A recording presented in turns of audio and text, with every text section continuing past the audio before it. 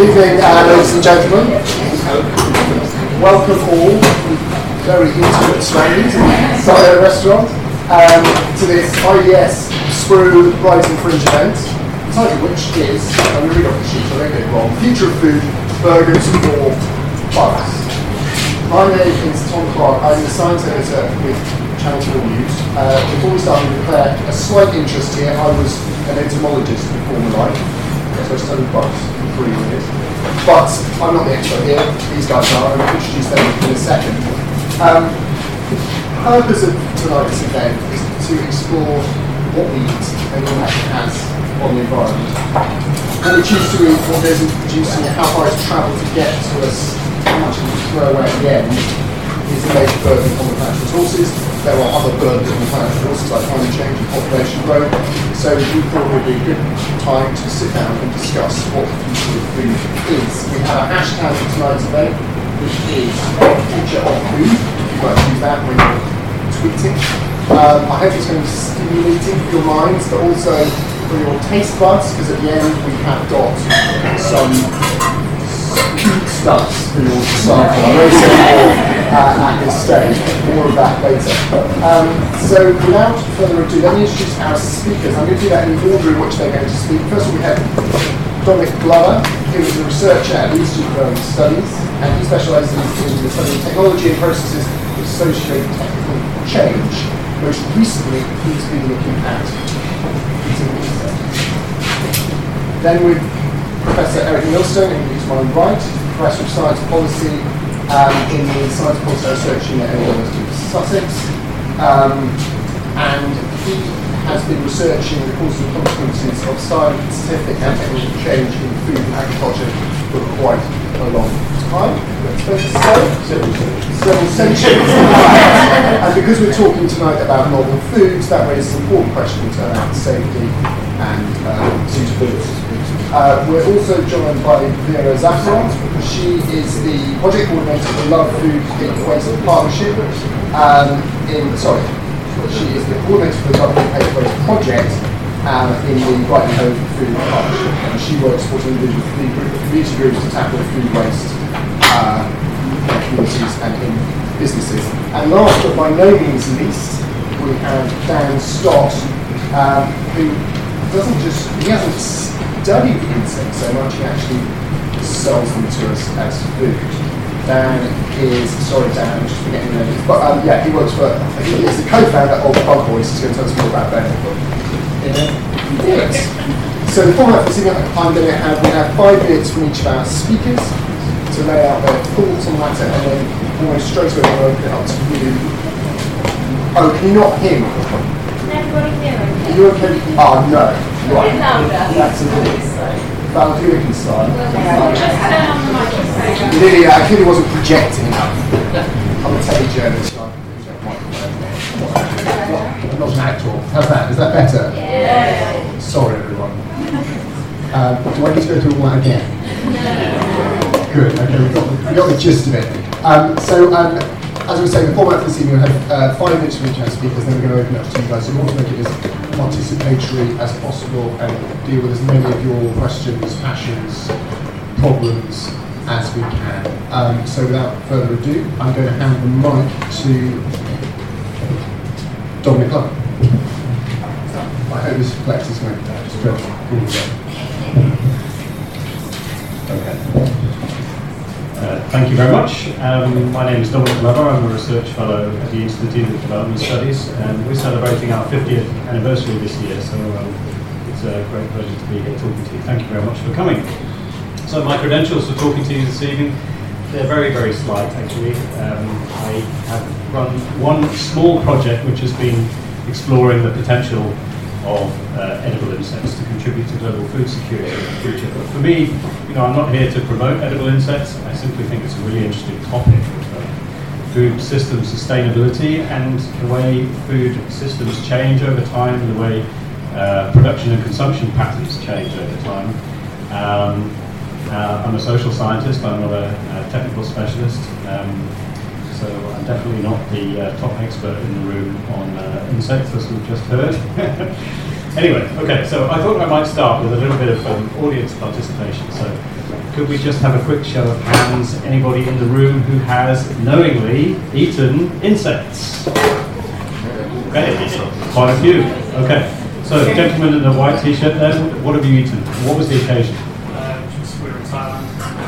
There was stalls and Okay, and how was the experience? yeah, right. Would you do it again? What was the bug that you ate? There was berries. Those. Okay. Show of hands again. Who else can I pick on? Yeah, gentleman with the beard. I'm a teacher and had to eat some in assembly. A dare thing that we did, and I had some mealworms and some crickets that were like soya flavor. They were quite nice. Okay, that's really interesting. That yeah, in Thailand it's just you can buy it from a food stall. The school in the UK it's a dare. So that's fine. Okay, so are there any vegetarians in the room? Okay, keep your hands up, please. Are there any vegans in the room? Okay, I'm quite surprised. So among the vegetarians, you were a vegetarian, I believe. If I may ask, what's the reason for your vegetarianism? Has it got anything to do with animal welfare, or is it to do with animal welfare? Okay, so you're avoiding meat because of welfare reasons. Factory farm, what was that? Okay, so that's an interesting one. I didn't spot any hands up for vegans. Are there any vegans? I was a vegan for 8 years, not anymore. Okay, and you were avoiding animal products for welfare reasons or for Welfare and some other health, like the mass consumption of living organisms for food source and Okay, and health impact. okay. Like the way to go. Alright. How do you feel about the welfare of insects? In my mind, Okay, it's a slightly separate issue. Okay. seeing the soul through the eyes is Okay, good. Thank you. I'm going to rush on because I only have 5 minutes, but this is really interesting stuff. Is there anyone in the room who has a food allergy? Okay. Yes. Gentleman with blue t-shirt. Soya. Okay. Anyone with a seafood allergy by any chance? Shrimps. Okay. So, well, one thing you might like to know is that crickets, for example, in evolutionary terms, are closely related to shrimps. And sometimes people refer to crickets as land shrimps. And, you know, whereas there are cultures like the UK where eating an insect is a dare, there are cultures around the world where they come to Europe, for example, and they see us peeling the shells and legs and antennae and heads of shrimps. And they find it really creepy. So if you're chomping on some insects later on, just bear in mind that there is a crossover between seafood allergy and insect allergy. It's not a one-to-one thing, but just bear it in mind. Okay. Are there any meat eaters in the room who try to limit their meat consumption? Ooh, interesting. Okay. Yeah, who can I talk to? The lady in the white top. Why is that? Why do you try to limit your meat consumption? Health reasons. Okay. Principally for health reasons. Has it got anything to do with environmental sustainability or? Yes, absolutely. Okay. And why does that concern you? Because we need to be careful that Okay. Anyone else who put their hand up just now share that point of view? Another show of hands? Yeah. I can't afford to eat the quality of cheap when I'm going to Yeah, it's the quality issue. Yeah. It needs to become very, very cheap all the time. Okay, good. I'm going to have to gallop on. I could carry on like this for ages. But, okay, is there anyone in the room who's concerned that they don't get enough protein in their diet? Okay, so that's interesting. The lady in the check shirt. Is there a particular reason for that? Is there? Maybe because I'm so used to the vegetable, and I just say like I like to eat, but sometimes it's just like flavors, so I would focus more on vegetables, and then I think what's the other alternatives? Okay, thank you. That's a really interesting one because actually the daily recommended intake for protein is really just a few grams, and by and large, protein malnutrition on its own is a very rare occurrence. by and large, if people are getting enough calories, they're generally getting enough protein. So of course we're here today to talk about, among other things, edible insects as an alternative protein source. But I want to propose that actually it's not that we're running short of protein, but it's actually about the composition of our diet and where we get our protein from. Okay. Actually, we'll try and be ambidextrous here. I'm probably going way enough. I didn't. Since I forgot to look at the clock, you've got 1 minute. Basically, there are lots of arguments for taking insect eating seriously. They're not my arguments, I'm just telling you what they are. Okay? So, first of all, people already eat insects. In places like Vietnam, Thailand, and in sub-Saharan Africa, people eat insects all the time. It's rather weird in Western culture to eat insects, and yet there are diaspora communities over here that eat edible insects. It's argued that they're healthy and nutritious. They consist of some healthy meat, some fat, and some trace elements. And it's more sustainable. Okay, this is the key set of arguments. Because insects are cold-blooded, they don't burn a lot of energy, so their conversion ratio of the feed that they eat, converted to edible meat that we can eat, is much better, especially for beef, but it's even better by most analyses than something like chickens. So if you want to convert feedstocks into edible meat, then insects are possibly a more sustainable option.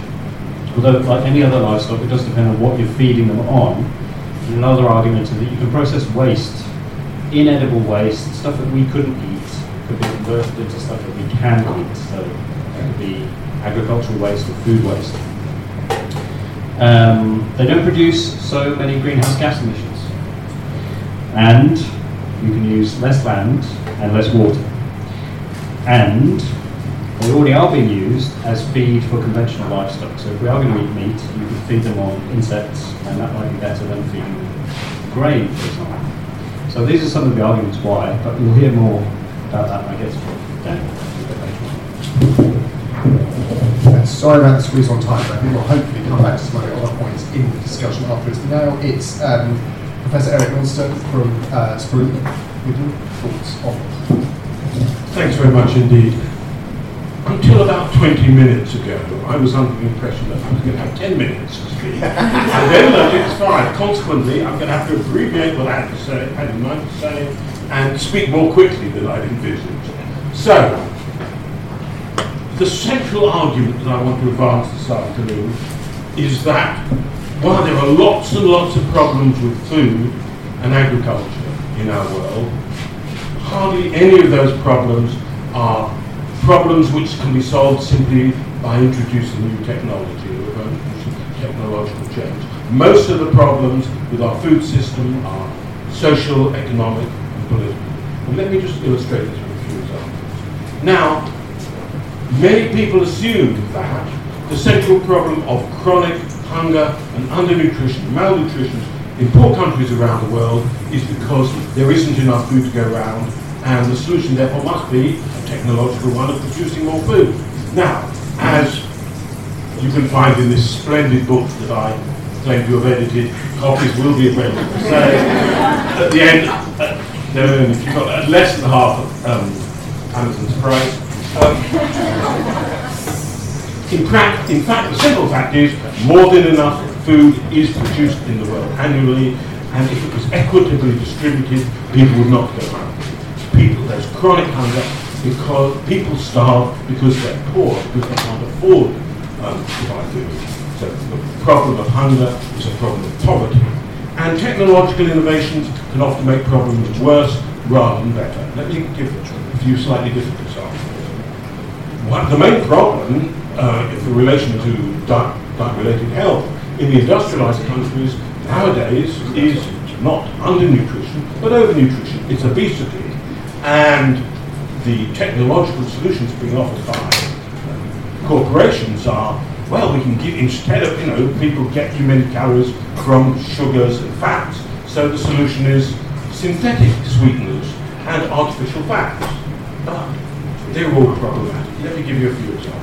Well, firstly, in terms of chemical safety, I wouldn't give unreserved endorsement to any artificial sweeteners. But putting that aside for a minute, couple of different considerations.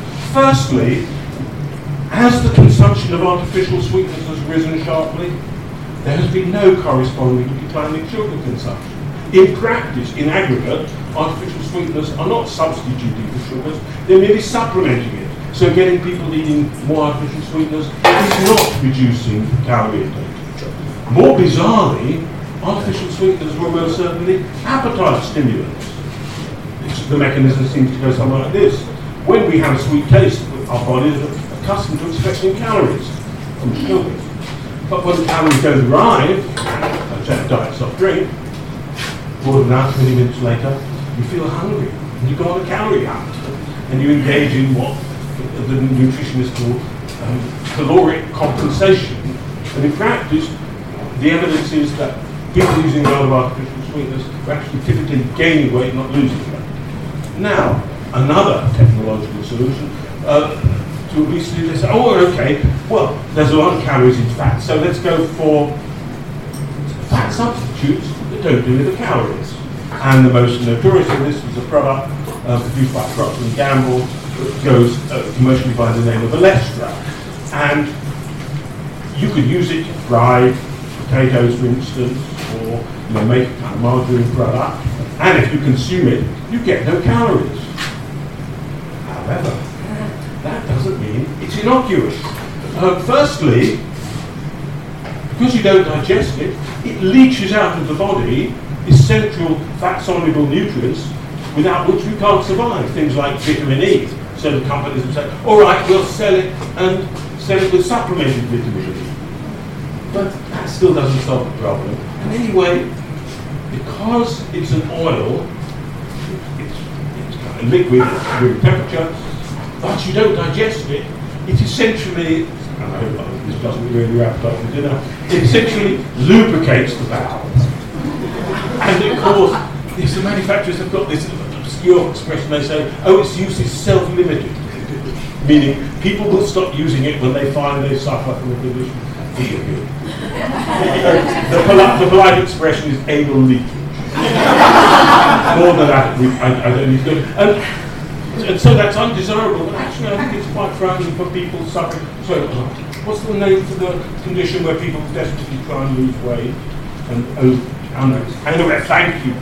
Yeah, anorexia, it's going to be a huge problem for anorexics. They'll think, terrific, I'll keep taking more and more of it and lose more and more weight. And I think the impact would be appalling. So in fact, it's never been lawfully permitted in this country. One more minute, so let me give you another example. In the 80s, there was an enormous amount of enthusiasm from the food industry for irradiating food. After all, we've got loads of spare radioactive material sitting around doing nothing, and radiation kills bacteria, so let's irradiate food. But it turns out that the only food on which it's appropriate to use irradiation will be food that's already gone off. So as my dear friend and called Jim Lang would say, only bad food needs irradiation. So I guess the phrase they use is they want restoration, like the antique business do with old bits of furniture to make them reusable. No, we should be eating healthy, safe food, not food that's gone off and has then been sapped with radiation to make it barely tolerable. No, most of the problems regarding our food system are not technological, they're social, economic, and political. Fantastic, thanks very much.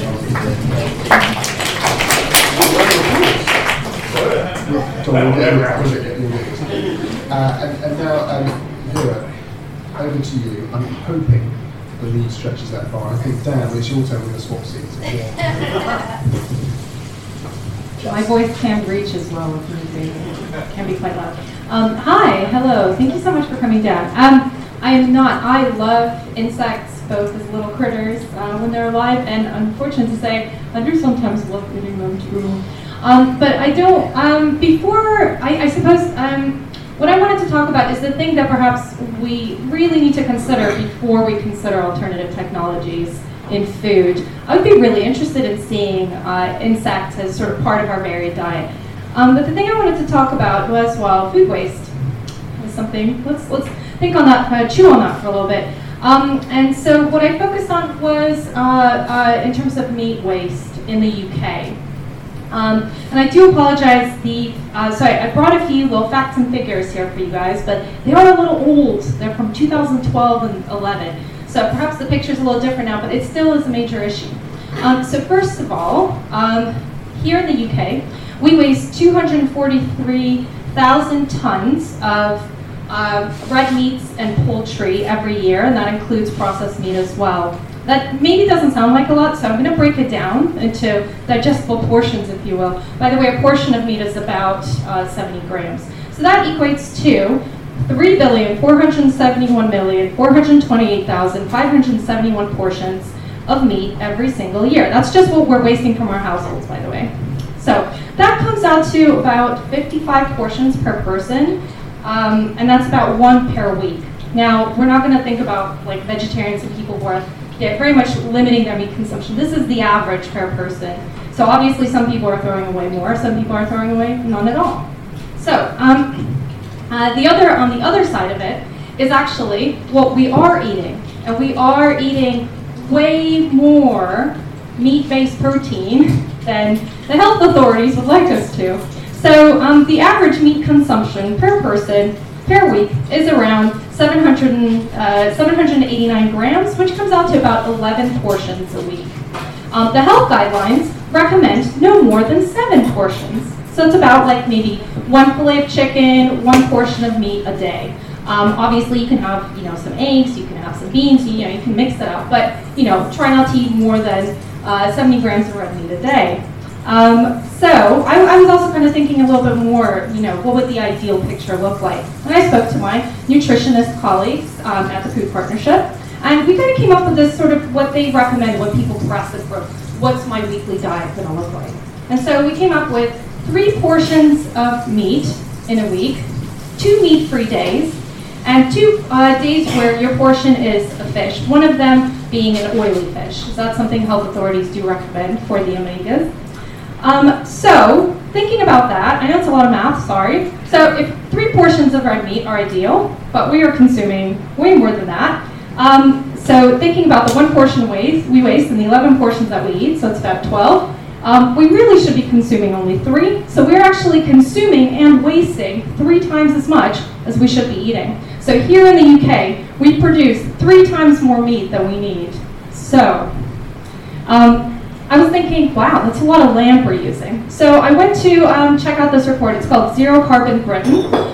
It was put together by the Center for Alternative Technology. I absolutely love it. Definitely look it up. And incidentally, I printed it out because it's really cool. They crunched massive amounts of numbers.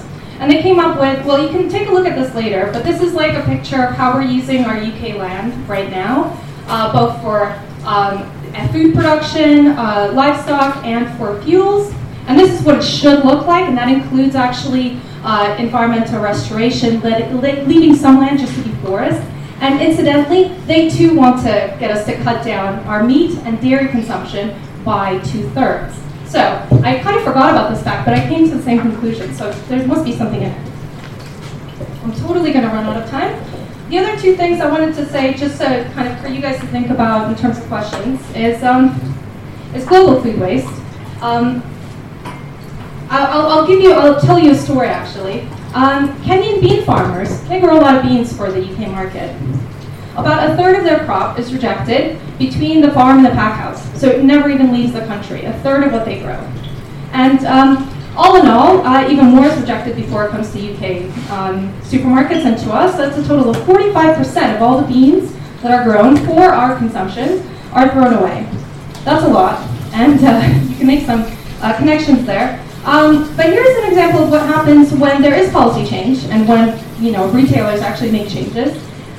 When Tesco was urged by the campaigning organization Feedback to stop tailing their beans, to stop they use those little like packets where all the beans are the same size, but in reality beans are different sizes when they grow on the plant. So when they stopped tailing their beans, it meant that there was a 30% reduction in farm level food waste, which meant that the average Kenyan farm was saving about 78,000 euros a year. And so what some of the farmers were saying is that sometimes we don't have enough to pay our workers. Our workers are the ones who then can't afford to feed their families properly, can't afford to send their children to school. So when we talk about this, we are actually talking about global poverty, is that our consumption habits do affect it. So food waste is a major thing. How much time do I have? None. Tell me. Just 30 seconds. One more point, make it quick. Okay, cool. The last thing I'm just going to say is that, what do I want to focus on? Is that we have the other big issue is that we've lost the cycle of harvest feasts and hungry gaps. And this is really important, is that this idea of eating meat every day, of eating what we know have a very Mediterranean diet. We've kind of lost our British diet. We're now obsessed with aubergines, tomatoes. It means that we're importing more. It also means that we're using greenhouses a lot more. So there is really something about the hungry gap. It's this time when you're not eating that much, but you're thinking about the feast that's coming up ahead. This idea of the Sunday roast, I think, is really beautiful. You know, you kind of wait for your big meat feast on Sunday, and the leftovers from that roast mean 2 other portions of meat that you can enjoy that week. So hey, that's your 3 portions for the week, and you're still having a fantastic and varied diet. And I will end on that.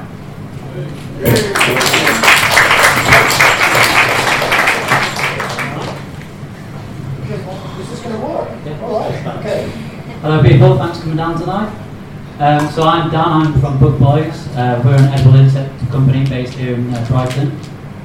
We've been doing this for the past 1.5 years, and we've been trying to figure out who wants to eat insects and how we can introduce it to the Western world. So what we've been doing at the moment is we've imported cricket powder, or flour as you may know it as, and we've basically shown it to people and presented it to people and see how they'd interact with it. And what we found is that as a product by the powdered flour itself is a struggle for people like you to incorporate into your diets because it's a new ingredient and it's a struggle to get into it.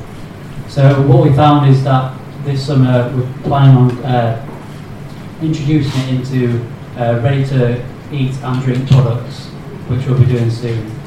So one of the things I want to talk to you about with insects is the health benefits. So obviously there's the protein side of it, which is excellent, and this varies between whole insects and dried insects. So typically in a dried insect of a cricket, you find about 40 grams of protein, but when you dry that down to a powder, you get 60 to 70 grams.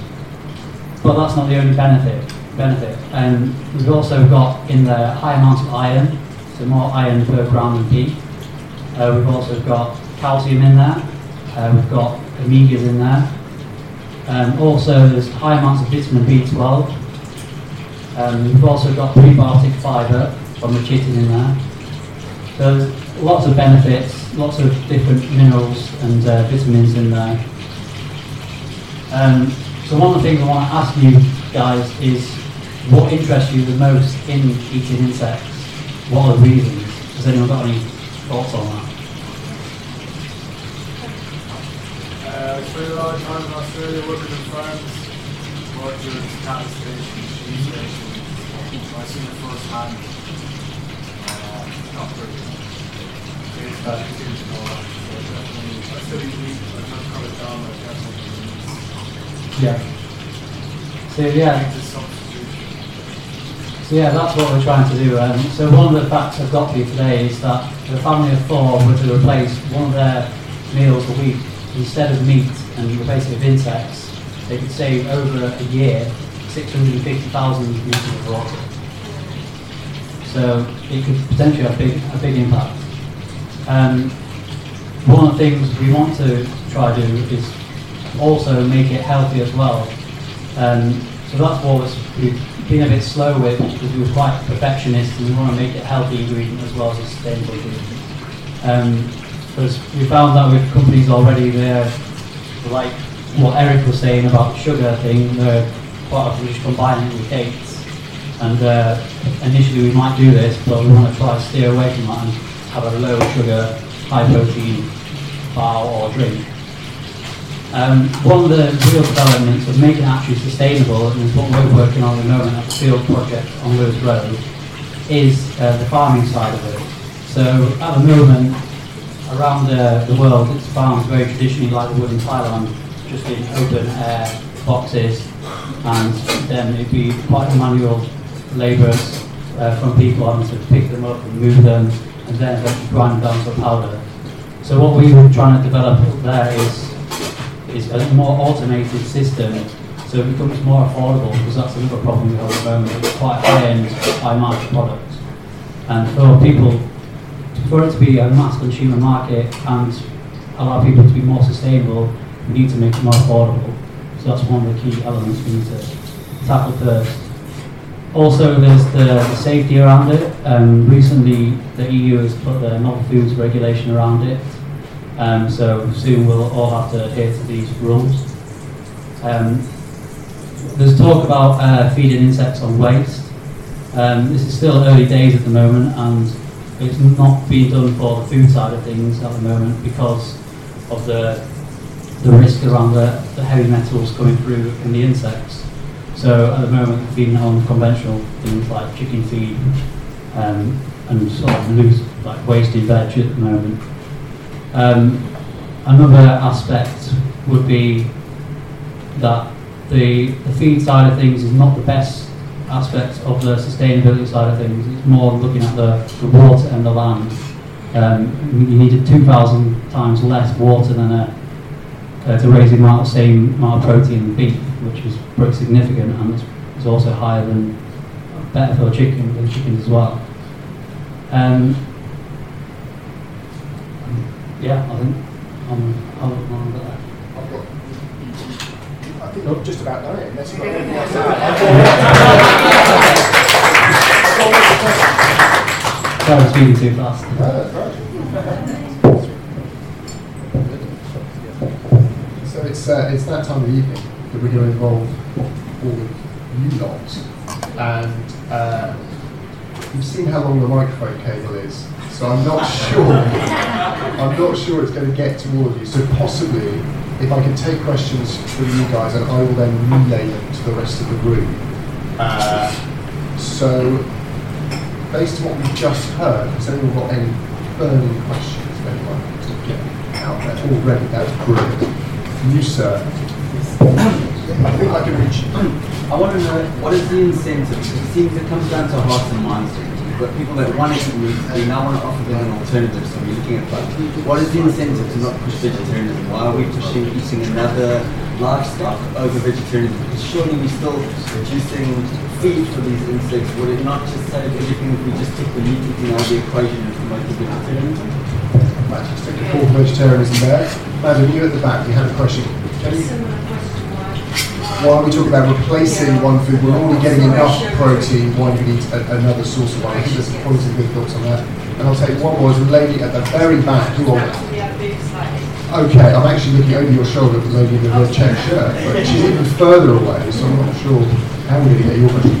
Yeah, my question would be, if we were to replace grasshoppers, to have grasshoppers to replace, the actual meat, would eventually farming get to the same kind of level where it's kept the environment, let's say, the products are done?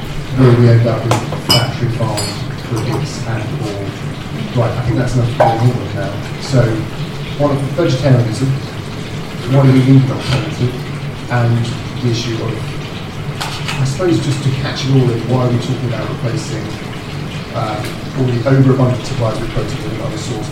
And I do, as we go on, I think we'll deflect the audience more broadly away from insects. I know we're talking about the future of food in general here, but just insects as an interesting discussion. Who'd like to kick off? Thanks for those questions. I want to reiterate that I'm not here to promote edible insects. But, in terms of people's food choices, if you want to be vegetarian or vegan or whatever, I mean, personally, I think that people should have the right and the freedom and the ability to make these decisions for themselves. As a social scientist who studies agriculture, my knowledge of agriculture is expanding all the time, but the most sustainable agricultural systems I'm aware of are ones where you're actually recycling nutrients all the time, from animals into plants and from plants back into animals. And there are also things that you can do with livestock, including insects, but also large animals, where you can, as I said, take inedible material and bring it into the human food chain. So, for example, if you're eating grass-fed beef, that's a very different kettle of fish from sort of meats and vegetables. A very different proposition compared to eating beef that's fed on grain that's grown in the Amazon basin and transported across thousands of miles of the ocean. So I would say, in terms of like, you know, I suspect that people will make their own decisions, and if companies like Dan's start to put edible insects onto the market, it will come down to a question of whether people choose them, and that will be down to whether they find them tasty, succulent, aromatic, how they're presented, how they're packaged, how they're marketed, the kind of information that goes along with them, whether it is part of a food culture that they want to belong to. And so these products may or may not survive in the market, and I think that's the best answer I can give to that. Would we end up? Yeah, the answer is yeah. We would end up with industrially farmed insects, but I think the technical analysts would say that it still wouldn't have the same footprint in terms of land. But one interesting thing which has just been alluded to very briefly is that in places like Thailand, you can rear insects out in the open or harvest them in the wild. If you're growing tropical insect species for food in temperate climates, then you do need to have them indoors in a heated premises. So you are putting some energy inputs in to keep the insects warm, keep them alive.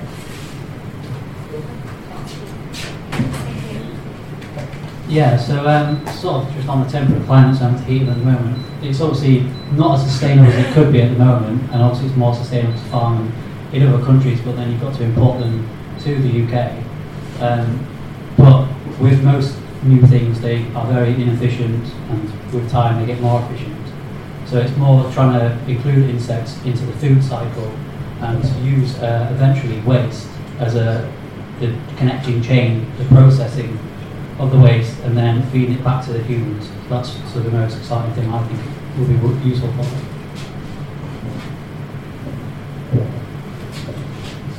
If I may, briefly make this point. The idea of recycling nutrients, turning waste into something nutritious, all sounds splendid, but it can go wrong. And the obvious example is BSE, mad cow disease.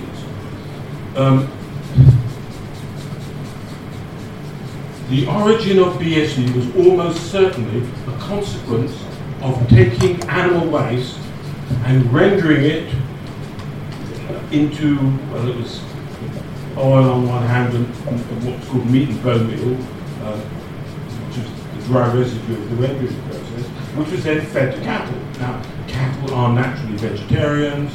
We recycle livestock waste into cattle, and wasn't so much just doing that, but also a change in the rendering process resulted in the survival of a pathogen, which was then caused the BSE saga crisis, which I think was the biggest crisis, the biggest failure in public policy between the failed invasion of Suez in 1956 and the failed invasion of Iraq in this century, which ended up costing the government alone £20 billion. So, let alone the losses of the farming industry. So while recycling nutrients makes lots of sense, we have to be sure that we're doing it safely. Before I take that, Bridget, I'm going to just interject with a thought here. It seems to me, Eric, as though you're a skeptic in a way about a technological approach to solving our food woes. And although what we're talking here about eating insects is not entirely technological, it's about a cultural shift as well, and they could be a very good alternative protein source.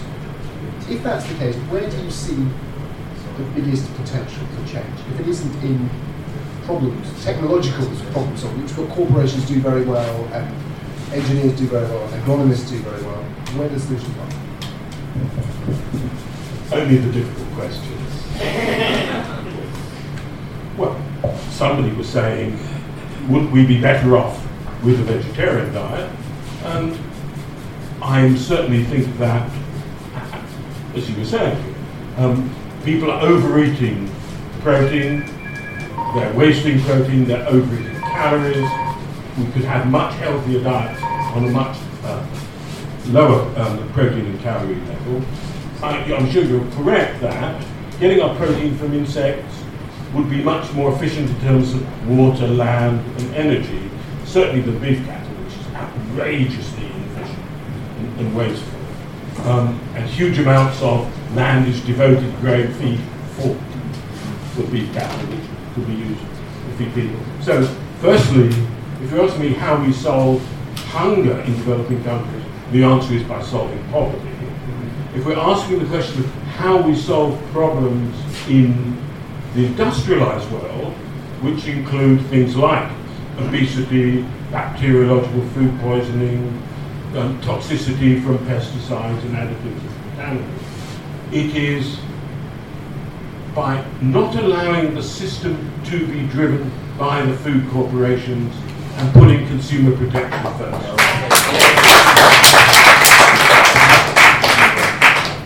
I'm not going to argue with that. So you get small questions, please. Yeah, yes, sir. Hi. So I'm not sure if it's a question, it's more of an observation, but I've been really interested in, I think, terms of entomology. Entomology. That's it. But I spelled it right on my Google Alerts. So every Wednesday I get an email from around the world of where this word's being picked up.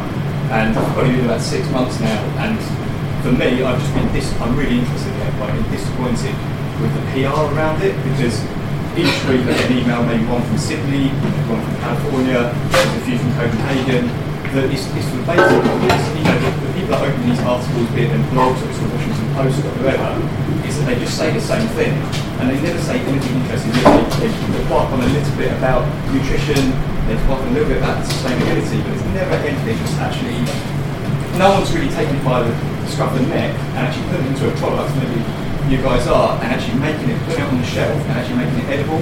Now I see a product like Naked Bars, which maybe is controversial to make an analogy because they're a vegan product, and obviously this wouldn't be.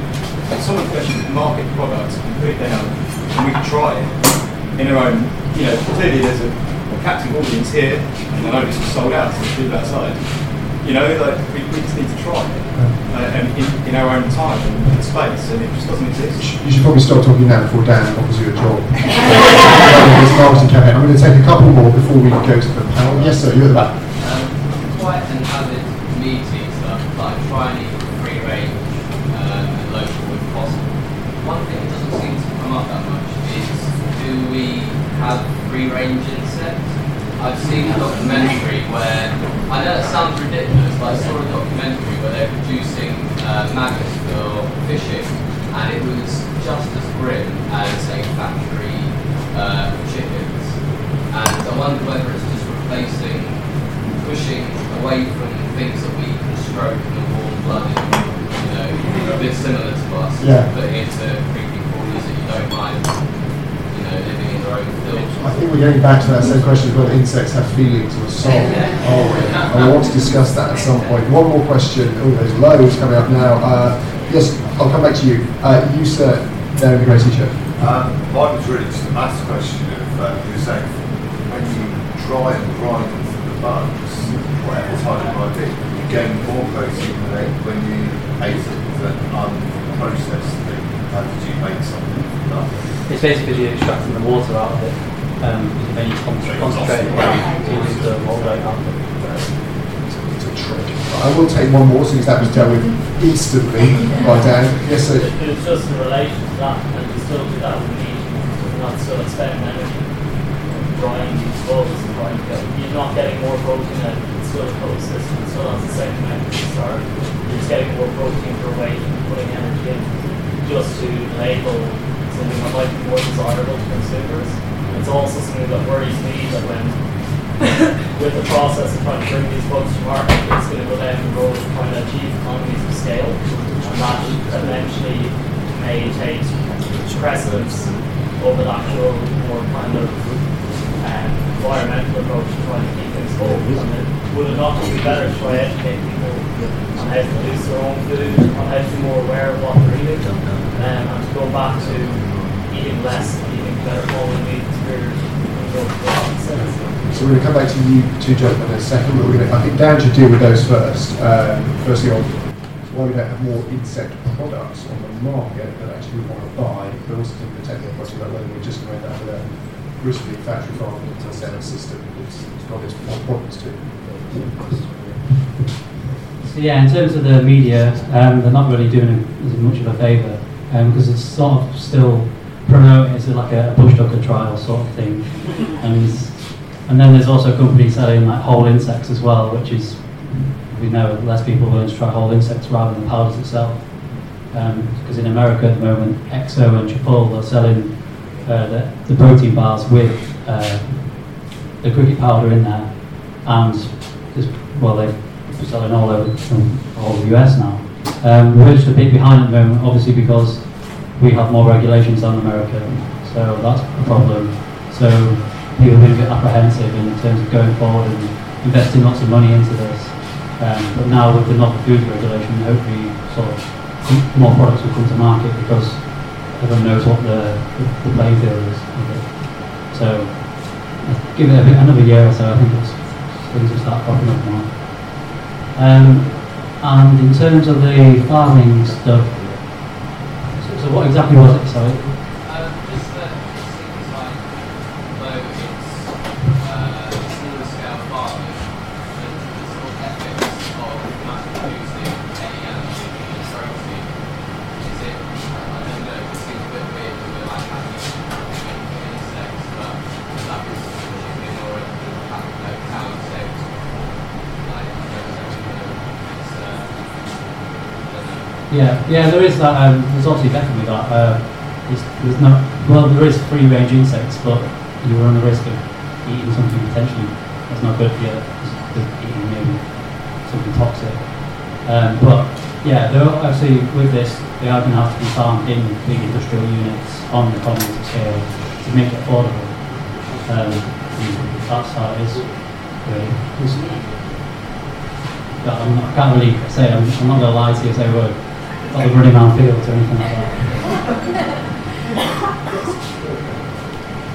But in fact, one thing I will say, we've actually been farming insects in the UK like that for the past 35 years for reptiles. But you don't see these things, you don't go visit these farms. And also in terms of your comments there, definitely one of the biggest problems in the UK at the moment is the food education. That results in more food waste. Like we don't know how to use food. Generations are not being passed down how to use food. Quality of food can be going up and start going down in both aspects. But yeah, definitely education on food is the first point in what we should do. Yeah, I mean, I'd like to add to touch on a previous discussion around actually raising pigs, but also about quality. So quality over quantity, I think, is really important. Just really quickly, the history of, I'm not like kind of pro or against. I love pigs; they're so intelligent, and I do sometimes. No, I'm not eating them this year. But yeah, so rearing pigs actually has kind of developed because. Or so they say, some scientists, that they were really efficient at processing waste at the sort of local community level. And we often, for me it's kind of a bit challenging because I do believe that as many of us as possible should limit our meat intake as much as possible. And those who have the desire to go vegetarian, I mean anybody can go vegetarian and have a fantastically healthy diet. We have to admit to ourselves that we eat meat because we love the taste.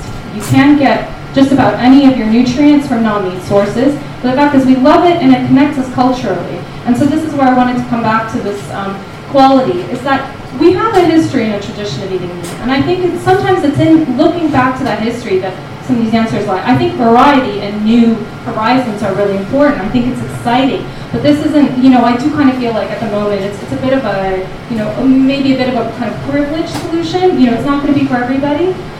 But there's something about the reverence that we give to food when we know where it comes from, when we know it's not something we eat every day, like bacon every morning. You start getting robotic about it, and so you're not thinking about the pig and its welfare.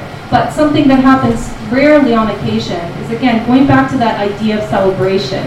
And the idea of also, I think, preservation. So, if you don't have something all year round, you put more time into saving it, into bringing it out, into enjoying it.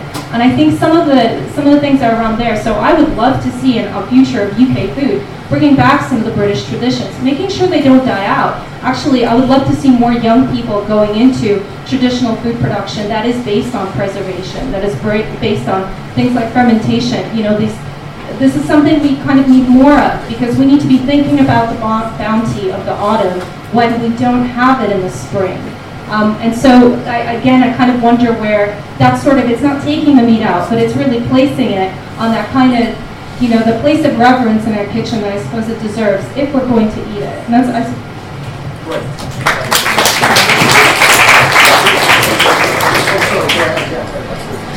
I want to get another batch of questions. Sure, I'll try and be as quick as possible, but I just wanted to make the point that there are actually already quite a few edible insect products out there. They're available online, certainly in the United States it's quite well developed. They're already available in some Dutch and Belgian and French supermarkets. They were briefly on the shelves in Danish supermarkets, and then they have got cold feet slightly, but I'm not quite sure where that stands. But there's an Austrian company that's just about to launch a domestic kitchen tabletop incubation unit where you can produce your own mealworms and produce protein sufficient for a couple of meals a week in your own kitchen by feeding them on kitchen scraps. So this is really actually happening. But the hype, I agree with you about the hype. The hype reflects the fact that this is a fledgling industry. We can't tell actually whether it will go anywhere. Maybe in 5 years' time this will all be just forgotten about. But it could take off. It seems like it needs something like BBC or Channel 4, Bruce Parry or whoever it is, to do something interesting with it, not just to push back the product. And actually stay true, celebrate it, talk to tribal people, you know, and go grassroots. Ideally, what we need to do is get chefs using it, because then if they should show people how to use it and make great food. I'm going to try grabbing and inviting soon. Hold that thought, so we're going to try something different. Right. Sorry to rush while I speak, I just want to give you another round of questions. I know they're queuing up here. The lady in the back's been waiting for a long time. You, sir, as well. You guys get off the right. I might try and theme them slightly. Madam, if you can.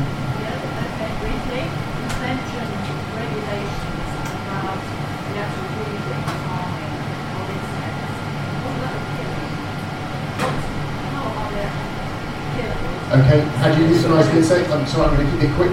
So you would think an appropriate way to. You said, yeah. First you in the front. I was just going to say, do you see a future where eating insects is as sort of common in this country as eating staples? Brilliant. Future. You, sir, at the back with your finger up. Yeah. Thank you. I was wondering, sometimes things get into the future. Into our diets under names that we're not expecting to see them. What are the sorts of names we should be looking at for ingredients? Excellent. How do you spot fly in your soup? I like it. Someone said that, yes, you know, the bag on the shoulder. Yeah, that's it.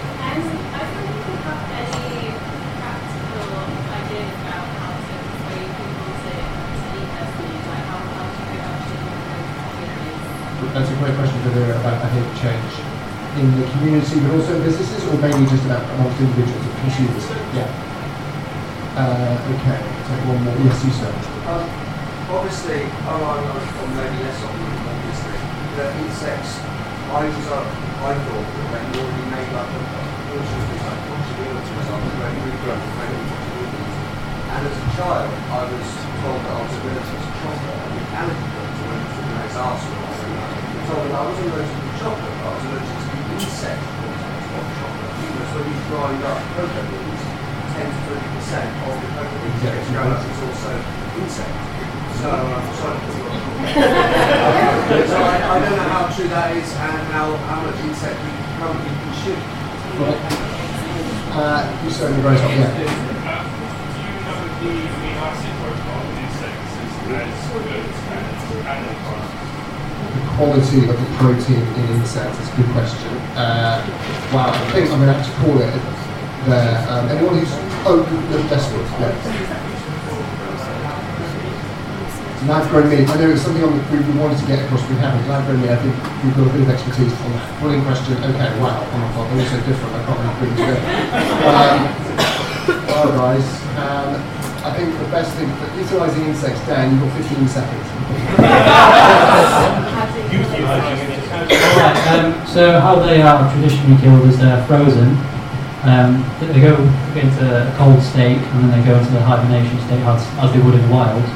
So they shut off the system and eventually they freeze straight through. So you can see it's a humane way, but it's hard to determine what humane is. So that's how it's done.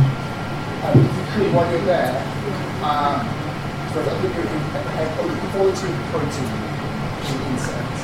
Oh, the quality of protein is still quite early days. It's been very comparable to existing meat proteins, but it's also very dependent on what you feed them as well. So there's research at the moment being done on the amino acid profiles of insects depending on what feed has been given. And it's also about optimising the feed as well, like we do with chickens and beef already. So. Give the mic to Dom, so I want him to address the question of what the potential future for insects in our food chain is. Will they replace beef and chicken, or become as common as? The quick answer is yes. I think there's a real possibility. That's not a prediction that I mentioned. The little foresight project we did some foresight scenario analysis. And foresight is a set of methods and tools for thinking about the future in a way that is slightly more methodical and serious than just sort of sticking a finger in your mouth and holding it up. So we came up with 4 different scenarios, and what was interesting about those was that insects were plausible food source in all 4 of them. There wasn't a scenario that we came up with where we thought actually this was just eating a telephone. So it's a real possibility. And I've got some copies of policy group that I can give you. Can I say something about insects? Everybody is eating insects on a regular basis because, as you can imagine, for lots of fruit and vegetables, during processing and harvesting, insects get caught up in the process, and there are EU standards and threshold levels for allowable quantities of insect parts in the food. And attractively, the technical term for this stuff is called insect filth. And you eat insect filth all the time. It's just a fact. Possibly to Eric, what should we look out for the label when it comes to bugs? So I suppose there's a broader question about regulation and whether that helps or hinders food or benefits the status quo. Well, my experience of eating insects in China is that if I would be looking on the label for something, it would be the word crunch. But since, as you say, they're going to come under the domain of the novel foods regulations, European Commission haven't got anywhere near deciding how they should be labelled. When it comes to forecasting the future of food, I haven't a clue. When I was a young man, I used to think we could foretell the future. The older I get, the more convinced I become that we can't go to the future, inspect what's happening, and come back and tell people what's going to happen. But I wanted to pick up on the point made by somebody towards that corner of the room about education and saying, isn't the whole answer to food problems to improve consumer education? And I'm extremely cautious about that. Of course, people are entitled to know what's a healthy diet and what's in their food. But the idea that somehow we'll give consumers the information and then if they eat crap, it's their own fault is something I find very uncomfortable about. And that's what I call blaming the victim. I mean, let's keep this in proportion. Nestle in Europe, their advertising budget annually exceeds the whole budget of the World Health Organization. And Nestle's budget for advertising Nescafe in the UK exceeds the budget that the Department of Health has for nutritional education. So just giving consumers information and saying it's over to you, you must decide, completely misunderstands and ignores the extent to which the food industry and the food retailers are very, very busy trying to get people to buy and consume profitable products, which are typically full of fats and sugars, rather than fresh fruit and veg, which after all is extremely healthy but not particularly profitable. Fantastic, and that's the best opportunity to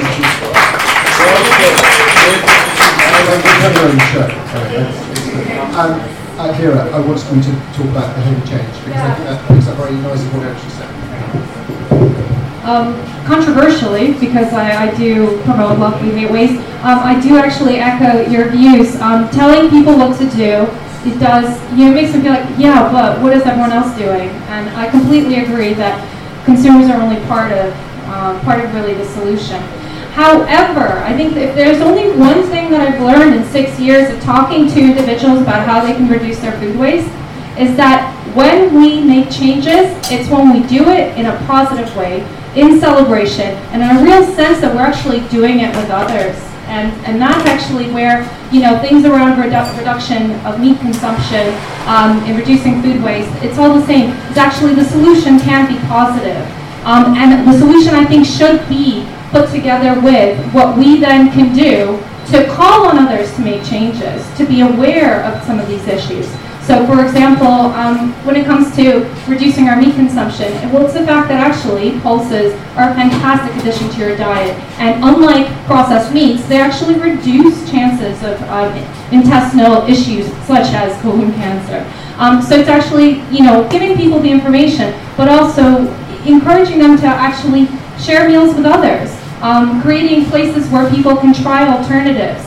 I think Real Junk Food Project is a fantastic example. You go there, the food is made from surplus, people are so kind and wonderful to one another, you make new friends, there is a meat option, there's also vegetarian, pulse-based options. And then we're celebrating as a community some of those solutions. And I think that's where real change comes. And when we come together, we can also then talk about some of these issues and find ways to actually protect our communities against these really insidious ways that we're being told how to be unsustainable as consumers. Okay, there's so much more to discuss, but we don't have time. I think I've learned so much about eating insects. I think also the recognition that actually not that we don't have enough proteins and that insects would require a switch to an alternative source of food to replace it, but could provide a very sensible alternative to some of the most wasteful ways we do generate the protein that we think we need more of.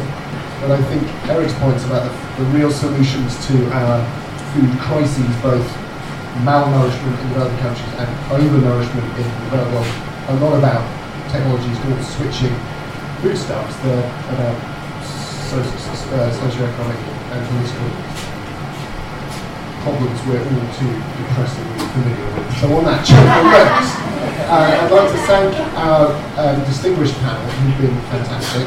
I'd also like to thank the LES and SCREW and Bright Bridge for organising the event, and the staff at Silo and to Silos for having us, who are busily preparing the canapes, which I know you want to enjoy. Before you do enjoy them, though, bear in mind if you do have a shellfish allergy, or in this gentleman's case, a known bug allergy, you might want to avoid tasting insect ones. I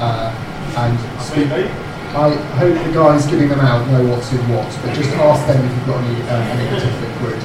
But mainly thank you to all of you for coming. It's been a really interesting evening.